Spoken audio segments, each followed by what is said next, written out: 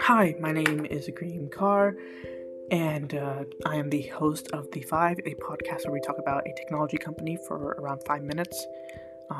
It is our second episode, and I hope that you forgive me if I make any more rookie mistakes, but today we are going to be talking about Neuralink and providing a brief overview over Neuralink. Obviously, as y'all probably know, Neuralink was founded by Elon Musk.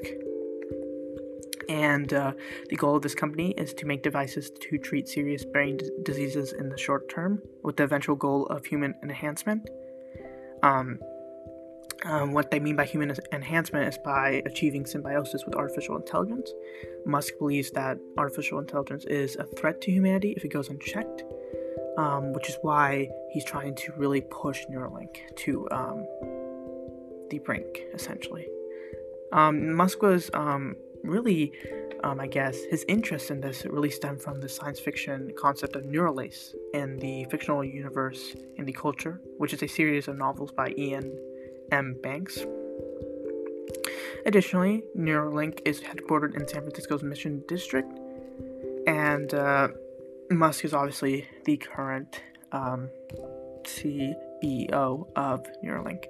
Now, an interesting thing is that by August 2020, only 3 of the 8 founding scientists of this company remained, because Neuralink has somehow been under a series of internal conflicts in which rushed timelines have clashed with the slow and incremental pace of science. So essentially what this is trying to say is Neuralink probably was supposed to be their products were supposed to be developed like back in 2018, 2019. It's just that the advancements in science and the increasing knowledge in of the scientific field hasn't really allowed them to do what they want to do at a very fast pace, which has slowed them down. As we all know, Neuralink has been pretty secretive up to this point. There have been some little reveals here and there, but we really haven't seen any human tests or anything like that. So in July 2019, Neuralink held a live-streamed presentation at the California Academy of Sciences. The proposed future technology involves a module placed outside the head that wirelessly receives information from thin, flexible electrode threads embedded in the brain. The system could include as many as 3,072 electrodes per array, distributed across 96 threads, each 4 to 6 micrometers in width. As Musk described it, it's like a Fitbit in your skull with tiny wires. The threads would be embedded by a robotic apparatus with the intention to avoid damaging blood vessels. Currently, electrodes are still too big to record the firing of individual neurons, so they can only record the firing of a group of neurons.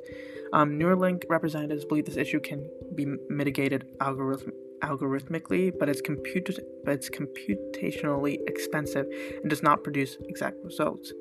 In July of 2020,